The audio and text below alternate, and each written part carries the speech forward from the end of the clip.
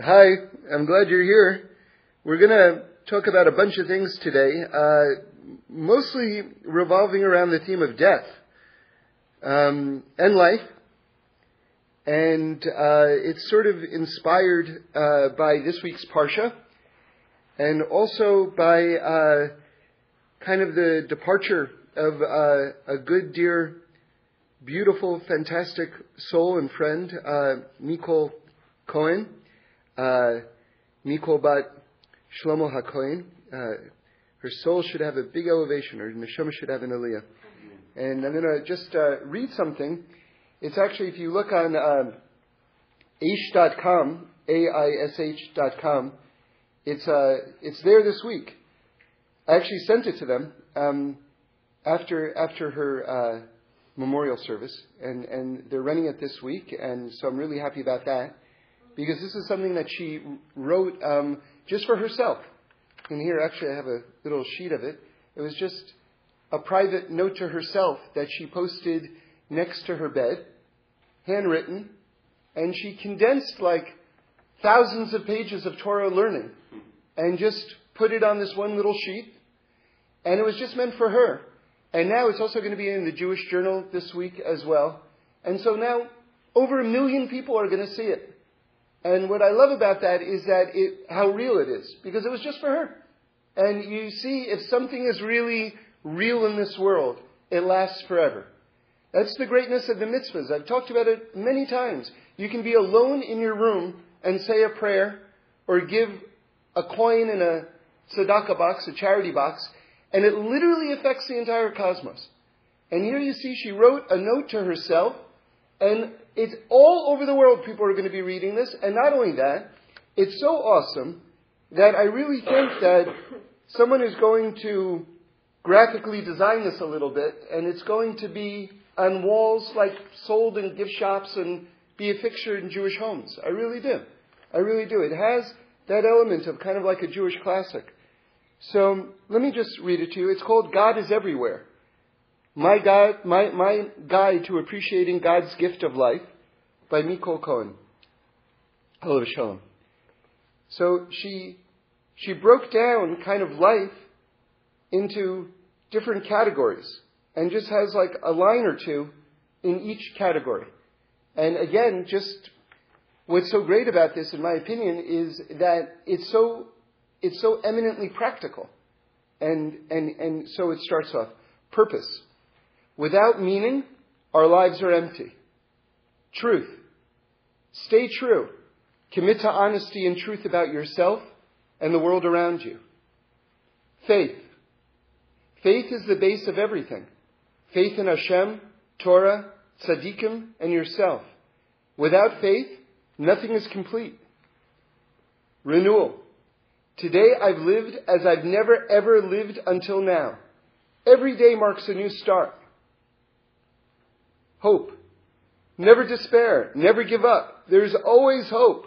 If you can spoil it, you can repair it. Joy. Simcha tamid. It's a mitzvah to be joyous.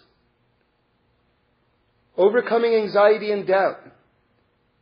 In life, we have to cross every narrow bridge. The most important thing is not to be afraid. Patience. Never insist that everything will go just the way we want. Thoughts. Wherever our thoughts are, that is where we are. Hisbodedut. Keep talking to God. Daily path. You have today, yesterday, and tomorrow pull us back. Adversity. Look for God and have faith. Gamzu l'tova. All is for the best. And then she ends in caps with a big quote, I will take you along a new path, one that is very old, but completely new.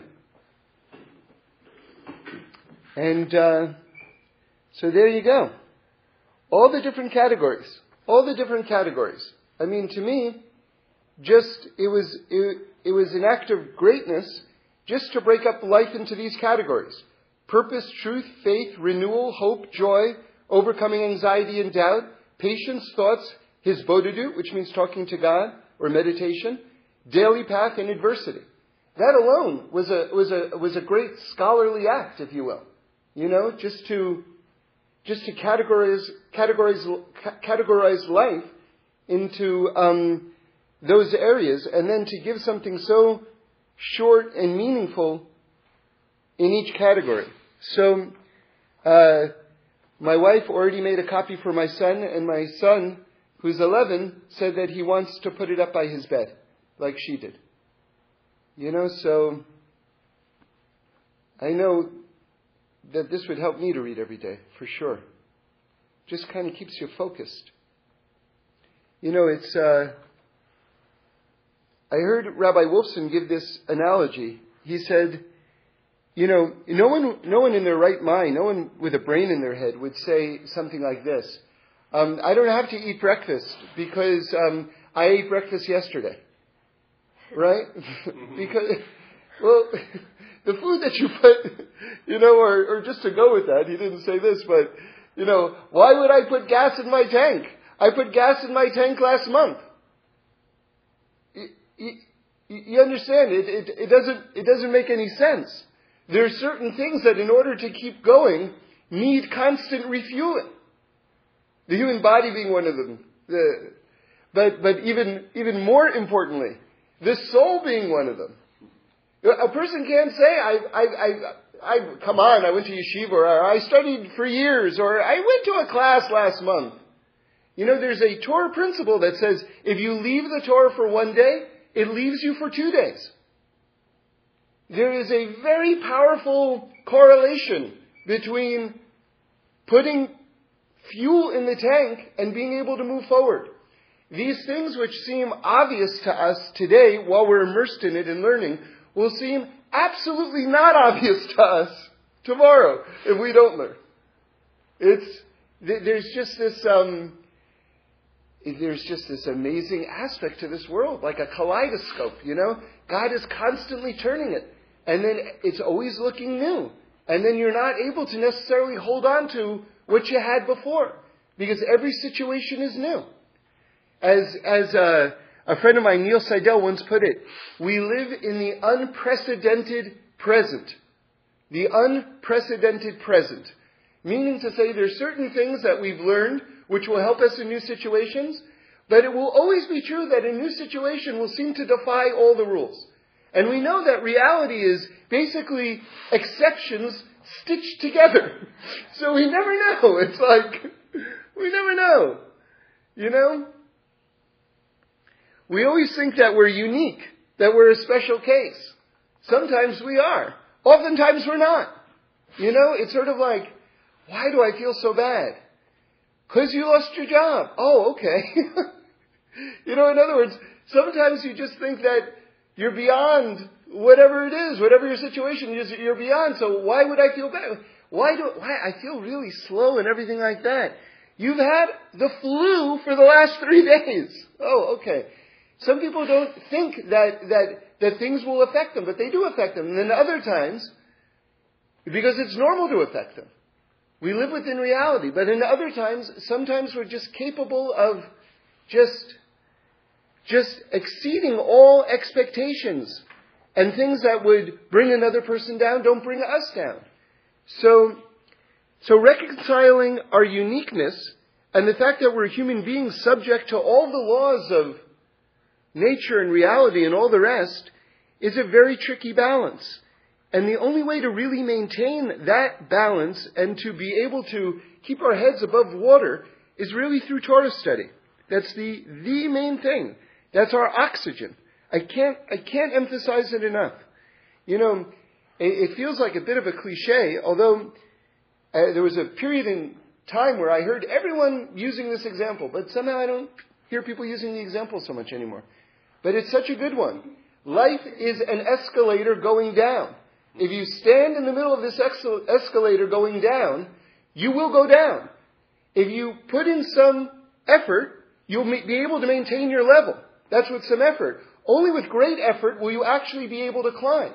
But if you think that just maintaining my level, I've been to X number of talks or whatever it is, I've read X number of books, that in itself stays with us, that's a person standing still on life, which is a downward escalator. You're just naturally going to go down. There's a gravity that has a spiritual element to it also. Gravity doesn't just pull down physical objects, but this world, which has its own gravity, also pulls us down spiritually. And that's just something we have to keep in mind. Okay, so in this week's Parsha, it's Parshas Chukas. My father actually left the world during this week's Parsha as well. We have something very striking, and I mentioned this at Mikol's memorial service. You know, you have every Parsha of the week is what's going on in the world. In fact, I heard Rabbi Wolfson say very deeply, very poetically really, that the fabric of reality from week to week is stitched together from the letters of that week's Parsha. So that's kind of what we're living with. And they, you know, if you want to live with the times, as they say, you really have to be in tune with what's going on in the Parsha. So every week's Parsha is divided into 7 different sections, according to the number of aliyahs, the number of people that are called to the Torah. So seven sections, and there's 7 days of the week. So one of the ways that people classically go through the Parsha is each day they'll do the section for that day. Meaning on Sunday they'll do the first aliyah, the first portion. The next day, the second portion. And so I thought to myself, let's look into the Parsha and see what day Mikol left this world. Like what was going on in the Parsha then. And it's talking about purification from death. And not only that, but it's talking about the nature of death itself. And this is very, very deep. I'm going to tell you where it is. It's within that first aliyah, that first section for Sunday. She left the world approximately 6 p.m. on Sunday. And I'm going to read you this line, which is really a super intense line. Although it sounds very innocent. But when you see what the rabbis do with this line, it's actually quite amazing. So it says, it's chapter, this is in Bamidbar, Numbers, chapter 19, verse 14. Okay? So it sounds innocent enough. It says, this is the teaching regarding a person who would die in a tent. Okay? And in Hebrew, Zos Torah, Adam ki yamus ba'ohel. So this is one of the most famous phrases in the Torah. And there are many, many, many different levels to it. But I want to kind of zero in on one. Which is the following. Now, if I underwent this analysis that I'm about to tell you,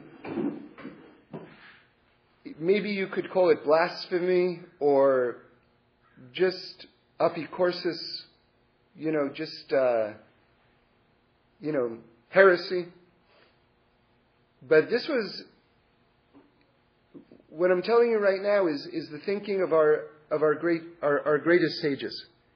Okay? So, and again, in terms of looking into methodology, it's just beautiful just to see how the rabbis are thinking and grappling with a line like this.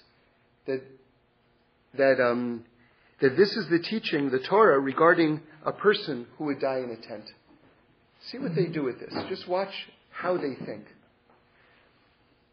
So the rabbis ask a very, very big question, an amazing question actually. They say, wait a second. Our tradition is that the Torah was given generations before the creation of the world. The Torah existed, actually they give a number, 974 generations before the world was created. So that's, first of all, like a way out kind of teaching. What does that mean? And on the most simple level, what it means is that the Torah is God's will. Okay? And God's will for the world existed before He created the world. In other words, before God created the world, God had a desire for the world. And He created the world out of His desire for the world so that His desire should be fulfilled. And that's what the mitzvot are. That's what the Torah is. That's what all of halacha is. And as Reb Shlomo put it so beautifully one time, when you keep the Torah, you dream God's dreams and you pray God's prayers. So it's like you're in sync, you're in harmony with God and creation. Okay, so when it says that the Torah existed before the world was created, that means God's will for the world existed before He created the world, which makes sense. In other words, to create something so vast and complex, you need a plan for that, And for it all to gel together so perfectly, you need a plan for that. And that existed. That's the Torah as it existed before the world was created. Okay. And when it says that the angels learned the Torah, see, they're learning God's will on the highest level. In other words, the Torah that we have, these 5 books that we have, that we call the Chumash, that's the infinite compressed into the finite. Okay? But each letter, so to speak, each word extends all the way up through the heavens. And what it looks like in the heavens, when it's existing, these words are existing, they're the same words, the same spiritual DNA. But when they exist in other dimensions, in higher spiritual realms, they look a little bit different. All right? There's a heavenly correlation to this physical world. It's the same Torah. But all of a sudden it gets unpacked in the most amazing ways. Right? So with that in mind, you can understand something which is a little bit perplexing, which is this debate that Moshe has with the angels when Moshe goes up to heaven to get the Torah. So God basically tells Moshe to debate the angels. And you're thinking, wow, this is going to be the showdown of the century, right? Moshe versus the angels, like matching wits about who should get the Torah? Because the angels are like, you're going to give the Torah to human beings? Are you crazy? Right? Like they're just going to mess up the whole Torah. And so Moshe argues to God, or argues to the angels before God. He says, do you get tired during the week that you need Shabbos? Right? Do you have parents that you need to honor your parents? Right? And from my standpoint, as a reader, I'm so disappointed with these arguments. I'm like, that's the best you can do? I want to hear like some real pyrotechnics, like some amazing intellectual back and forth. And what you're saying is, do you have parents that you need the mitzvah of honoring your parents? But the thing was, the angels, now let's turn your perspective like 180 degrees. Imagine you're an angel studying the Torah in the spiritual realms, right? How would you read the commandment, honor your father and your mother? What do you think that looks like in heaven, that commandment, right? And the angels are getting their minds blown. Right! They're human beings who give birth to other whoa! And you've got to honor the person that you came from? That's so awesome! Like they came across as these unbelievable chidushim from the angels' point of view. These tremendous new insights. Because they're all of a sudden hearing the Torah presented to them in the most physical, right, for us, which is very mundane, but from them who don't have bodies, right, physicality is like the most way out concept. So they're hearing like what for us is like 1 + 1 = 2. There's a 1? There's a 2? You can quantify reality with like digits,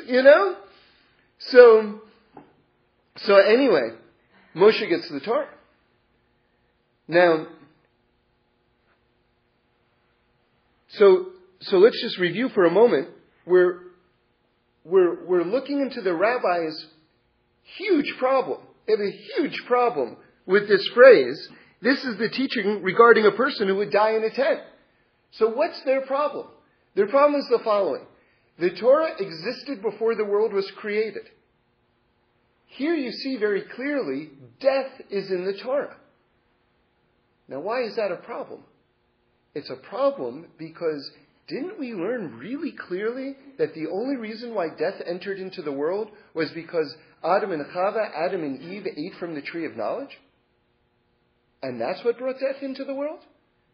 But now all of a sudden you're saying that death existed in the world regardless of whether Adam and Chava would have eaten from the tree of knowledge.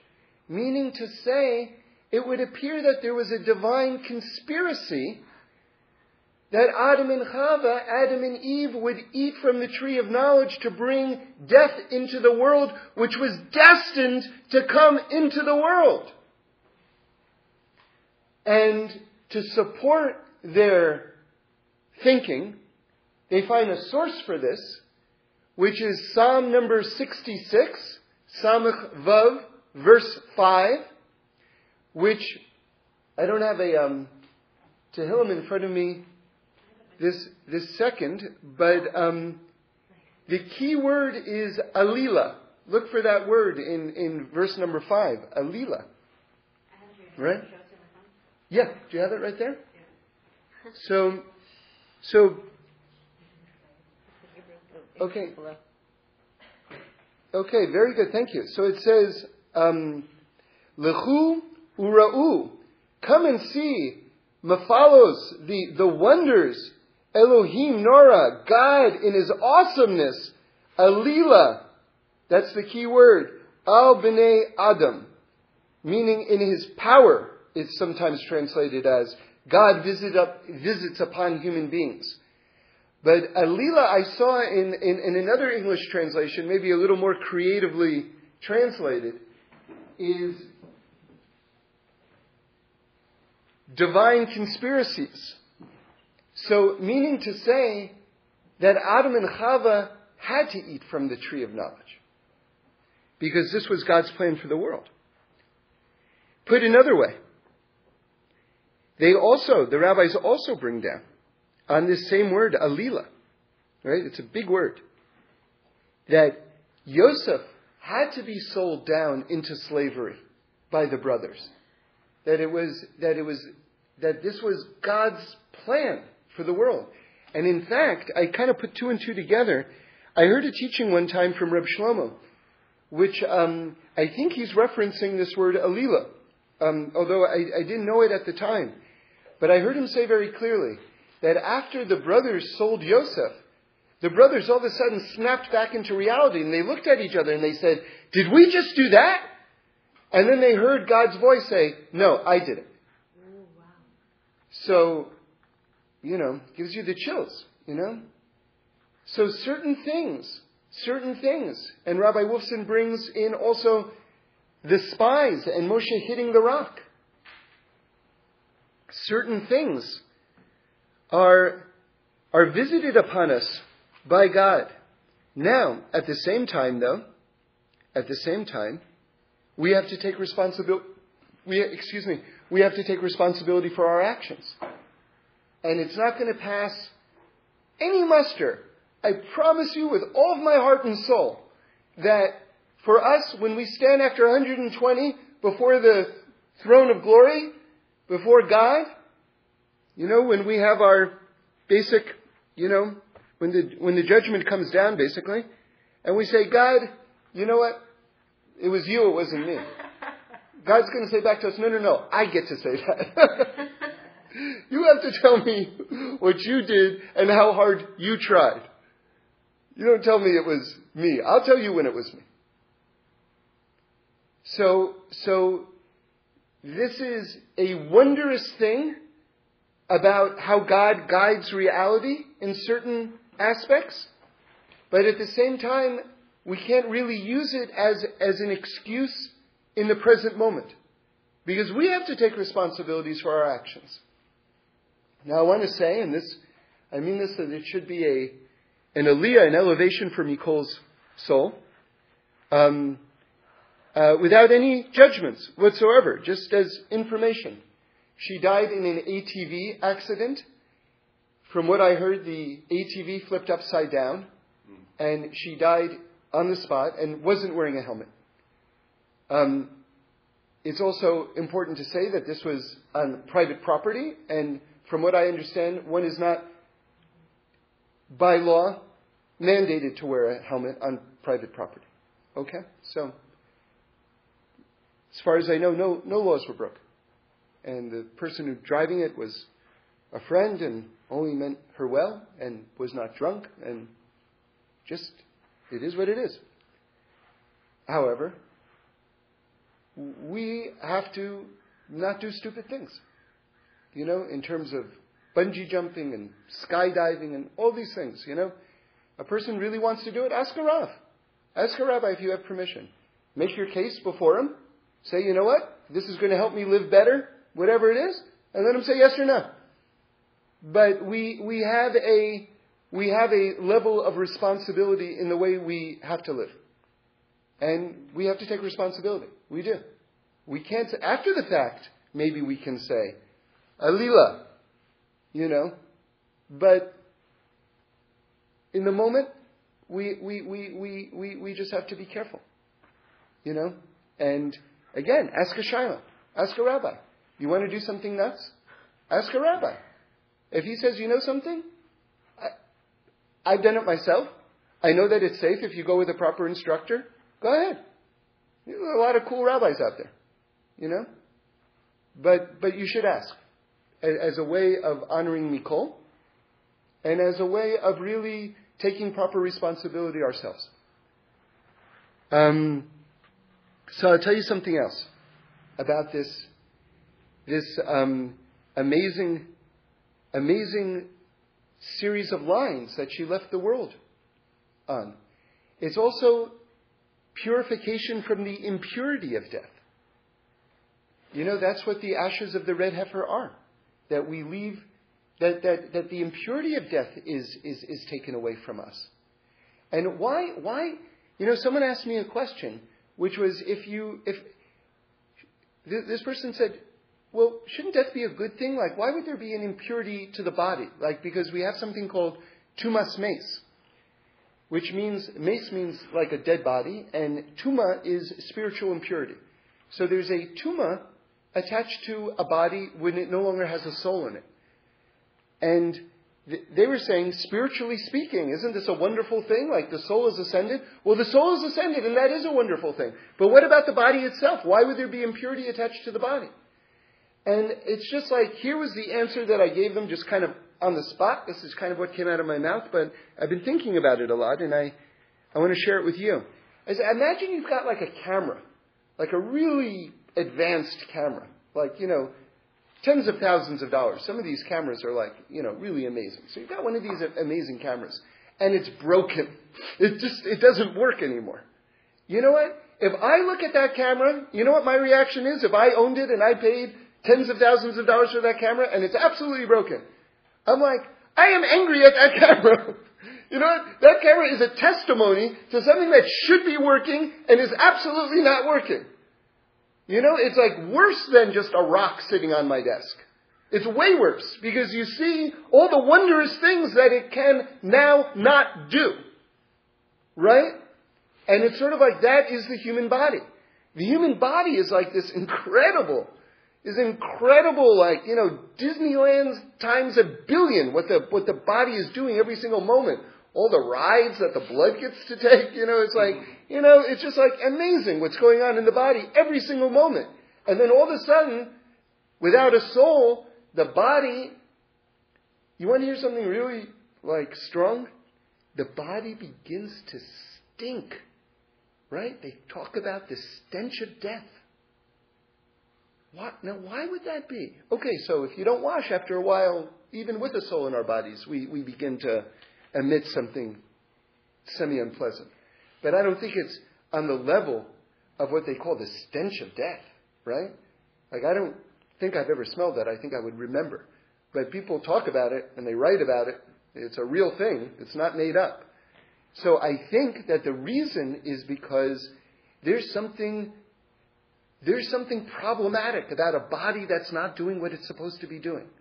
This wondrous thing that's not doing what it was made to do. So there is this aspect, if you think about it, of impurity, of death that comes to the body, which actually, to me anyway, I don't know if this resonates with you, but to me it has a certain logic to it. Because it's a testimony to something that's not doing what it could be doing, what it was created to do, which is to give a interface for the soul with this physical realm. That's what the body is. It's an interface for the soul to be able to have cause and effect in this world. So now, we have something called the ashes of the red heifer. And the ashes of the red heifer come and remove this level of impurity. If someone comes into contact with the dead.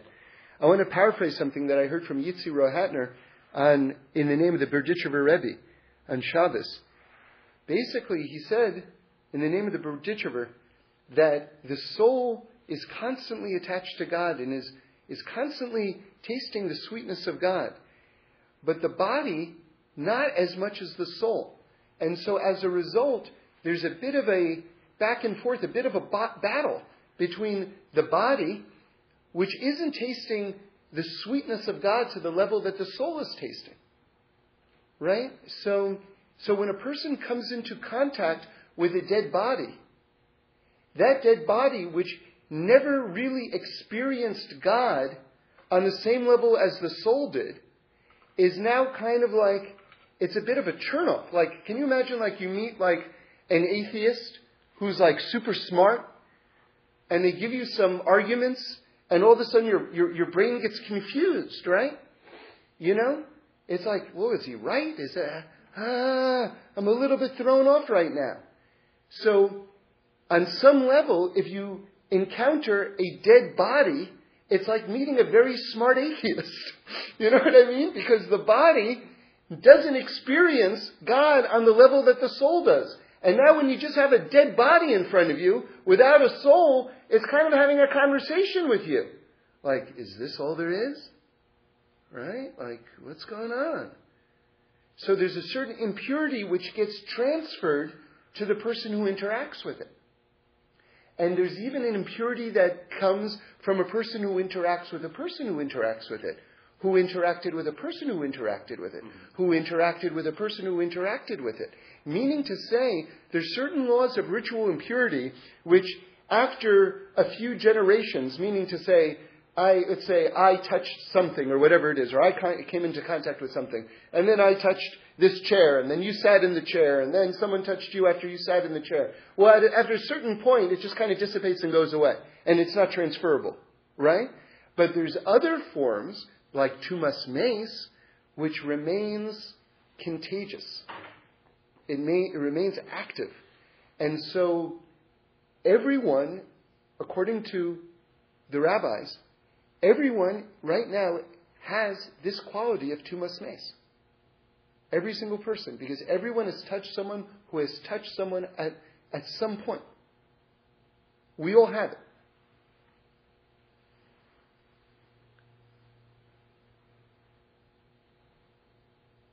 So I heard in a talk, and I don't remember from whom, but you hear something like this, you don't forget, that the Chiddushei HaRim, who was the first Ger Rebbe, one of the greatest Hasidic masters, once was sitting during Parshas Para. Parshas Para is, as we lead up to Pesach, to Passover, there's 4 weeks where we read special portions from the Torah, kind of like a little greatest hits kind of thing, leading up to Pesach, so that we're like really ready for Pesach. So, Parshas Shakalim, Parshas Zachor, Parshas Para, and Parshas HaChodesh. Okay, Parshas Para is when we read this section, which is in this week's Torah portion, Parshas Chukas. A little excerpt is taken from it, and we read this section, which is the section we call Left the World On, talking about being cleansed from the impurity of death, the ashes of the red heifer. Now, while Parshas Para, this section was being read, the Chiddushei HaRim turned to someone that he was sitting next to, and he said, you know what? It would be very good to leave the world while this is being read. Meaning to say, can you imagine, this is what's going on in reality right now. Purification from the impurity of death, to actually leave the world during that moment would be like an awesome cleansing of the soul. That's what the Chiddushei HaRim was saying. Years later, he left the world while Parshas Paro was being read. And years and years and years later, Mikol left the world on the day that it's read as well. The day that corresponds to the day she left this world, right? So that's an awesome cleansing. That's an awesome aliyah, an awesome elevation for Mikol. Yeah. Yeah, it's really striking. It's really beautiful. It's really beautiful. I wanted to say the following. This world is like a trampoline. And what I mean by that is, when I say this world, I mean this physical dimension that we inhabit. That's what I mean by this world.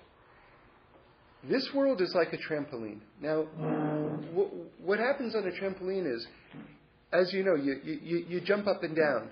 And the higher you jump, the more leverage, so to speak, you get. You go down further into the trampoline, and then that lifts you up even higher. Okay? So, the higher that we go, meaning to say, the more good that we do in this world, right? That lifts us up. And then that gives us like the traction to go up even higher. Okay? And so that's the dynamic between this world and the next world. The more we do in this world, which is like a trampoline, it allows us to go higher and higher up after 120 into the next world. Is that clear? That bit of imagery clear? Okay. But there's this friction component. There's this friction component. And to make what I'm saying more clear, I want to reference another teaching, which is a bit of a shocking teaching on some level, but it's consistent with everything we're learning. So, on the 6 days of creation, maybe it's the seventh too, I don't know, but certainly in the 6 days of creation, there's a refrain in the Torah, which is, God created this, and He saw that it was good. And God saw that it was good. And God saw that it was good. Okay? And it's a refrain. On Monday it doesn't say it, but on Tuesday it says it twice to make up for Monday. So that's a whole discussion in itself. But then on the 6th day, after human beings are created, it says God saw it, and it was very good. Tov ma'od. And this phrase, very good, Tov Ma'od, is not used at all on any other occasion. And so the Medrash Rabbah has a whole long chapter looking into all the different explanations of what this word Ma'od, very, means. What does very mean? And one of the most amazing explanations is from Rebbe Meir. And he says the following, Tov Ma'od means death. So you're like, whoa. Death is good? He's saying death is good? And the answer is yeah, that's what he says. So how is that the case? So you can give 1,000 answers to that, right? But let me just give one. Connecting it back to this idea of the trampoline, if you will. Which is, death gives us a deadline. And it tells us that we've got a certain amount to get things done. And if we don't use it, it's not going to happen. And, you know, there's a famous thing in like business management circles, which is that if you want to get something done, give the job to a busy person. Right? Because if you give someone a job who has all the time in the world, the job is going to take all the time in the world for it to get done. And I know this from my own life. I know that that's true. And for us, if God gives us a deadline, in the realest sense, we're going to get things done and we're going to do good. And that friction that's created is that hitting of the trampoline, is that what allows us to actually go up higher. because there's that friction, because there's that deadline, because there's that interaction, because we're butting up against death, that's our feet hitting the trampoline, we're butting up against death all the time, that allows us actually to go higher and to do more.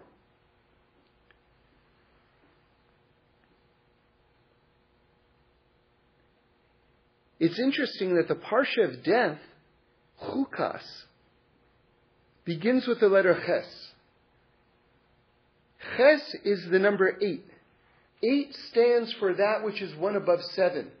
7 stands for the natural world. 8 stands for that which is, we say in Hebrew, Lamala min hateva, that which is beyond nature. It stands for the infinite.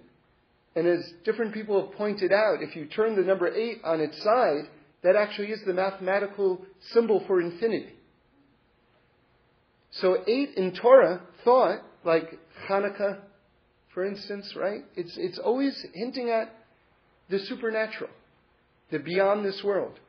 And so it's interesting that this Parsha of death, Chukas, begins with this number 8, because the soul keeps on going. It keeps on flying. And if you think about it, the soul is eternal. It keeps on going. Life in this world is our chance on the trampoline to just get as high as we can for the eternity of our life.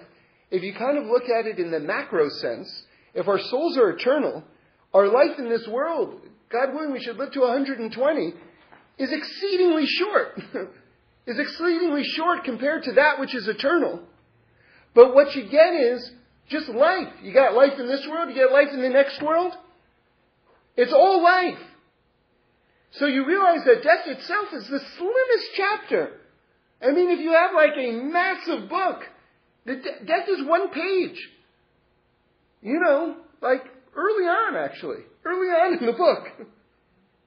One thin sliver of a page between life and eternal life. It's all it is really, all there is life. The body is very much of a PS. It really is. It really is.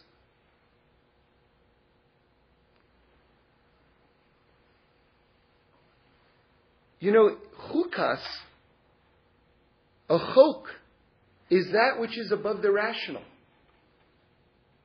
You see, we have two aspects to our mind and two aspects of reality. We have the rational mind, which can comprehend a certain amount, great amounts. If you think of like the inventions of supercomputers and you know, just, you know, subatomic whatnots. And, you know, just what the human mind is capable of doing, and massive creativity, the works of art, right? But it's limited compared to the infinite mind of God. It's utterly finite compared to the infinite mind of God. And then we have, so the rational mind can grasp a lot. And we fool ourselves into arrogance. Because we think we know so much that therefore we must know everything. And if I don't know it, it must not be true. And if I can't prove it, it must not be true. It's superstition, it's silly. That thought itself is silly. I mean, it's utter arrogance. We think that if we can't comprehend it, the infinite with our finite mind, that the infinite therefore doesn't exist. Then why would we even be able to comprehend the concept of infinity?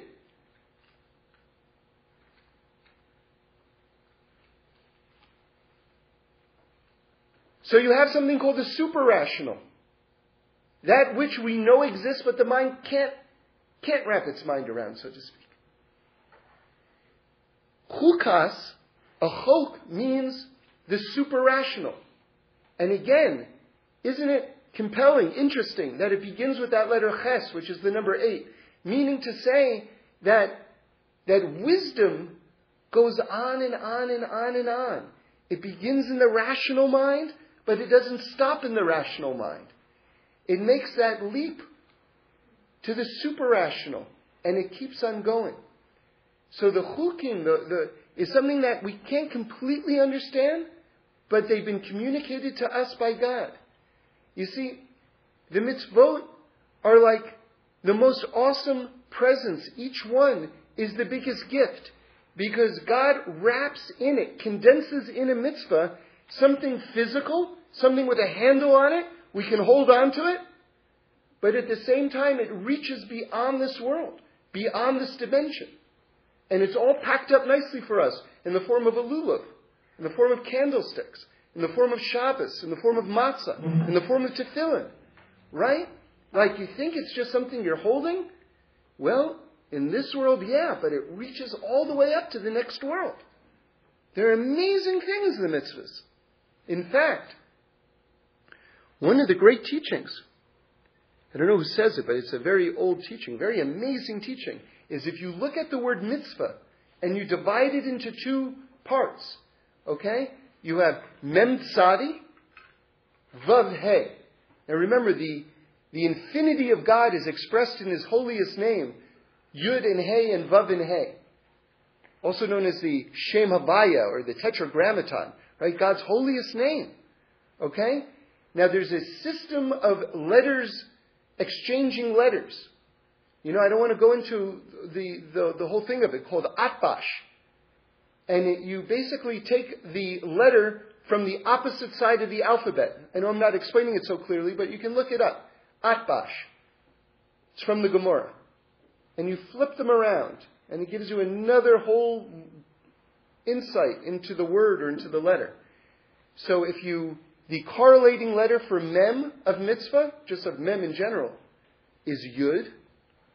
The correlating letter for tzadi is hey. And so the word mitzvah, the first two letters in Atbash are yud hey. And of course the last two letters in this realm of the word mitzvah are vav he. So the word mitzvah is actually the name of God. But it's the name of God in the most awesome way, because basically what it's doing is it's reaching to the next dimension and connecting it down to this dimension. And the word tzivui, tzavah, means to connect. That's the root of the word mitzvah, because each mitzvah is connecting heaven to earth. That's what's going on, and you see it in the letters themselves. This is just another taste of the infinity of Torah. So let me just wrap it up. Maybe I'll just tell you one last thing. I mentioned it actually in Mikol's memorial, and my wife was cleaning out her refrigerator. This was on Monday. She left the world Sunday, Mikol. And she was there with some of Mikol's friends, and they're looking at the refrigerator. And my wife said, there's something strange.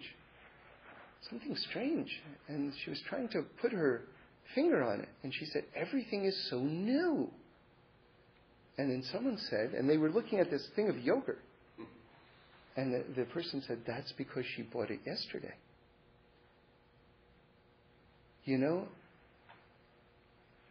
So there was something almost chilling about that you imagine her buying the yogurt, but never eating it.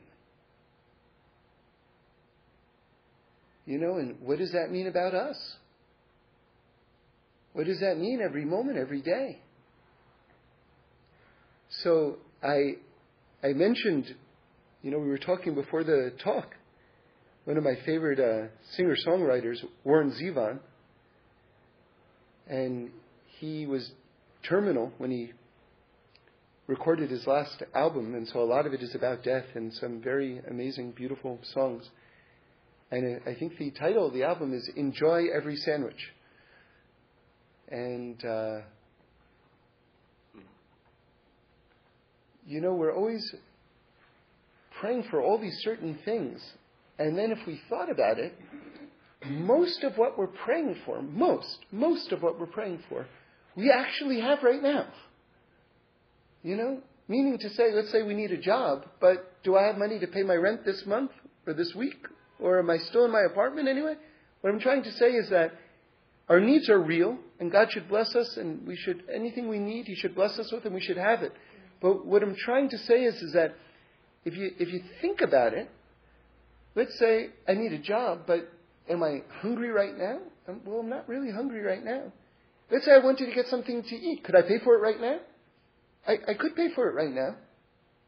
So if you think about it, in the moment, most everything that we want, we actually have. Most everything. You know, I want a husband, I want a wife, I want a kid.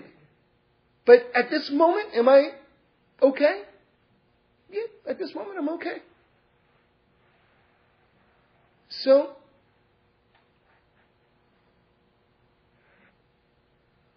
let's allow ourselves to receive. Let's allow ourselves to receive what's being given to us, moment to moment, by the most awesome, gracious, wonderful God in the world. I just want to say one last thing. Just something else that I heard Yitzi Rohatner say yesterday, which I really loved. He was saying that, imagine you go to someone's house and they have a dish that's delicious, or like a cake or something like this, and you're like, this cake is so good. I'm loving this cake. It's fantastic cake. This cake is amazing, right? That's one level. You're blowing your mind at how good a cake it is, right? But you know what a whole nother level is? When you ask for the recipe for the cake. Right? It's not just enough that you're enjoying it in the moment. You want to hold on to it and keep it and do it yourself. Right? So he was making the connection to really spirituality. Like, it's one thing, you get touched or you get affected in the moment, you read something, you hear something, it's wonderful, and then human beings being human beings, we move on. Right? Back to quote-unquote real life. Right? This is real life, by the way. But back to what we imagine to be real life. But then, there's a whole other level where you ask for the recipe. Where you want to be able to do it on your own and to keep it going. And that's our job. That's our job. To maintain this level of consciousness and to treasure every single moment.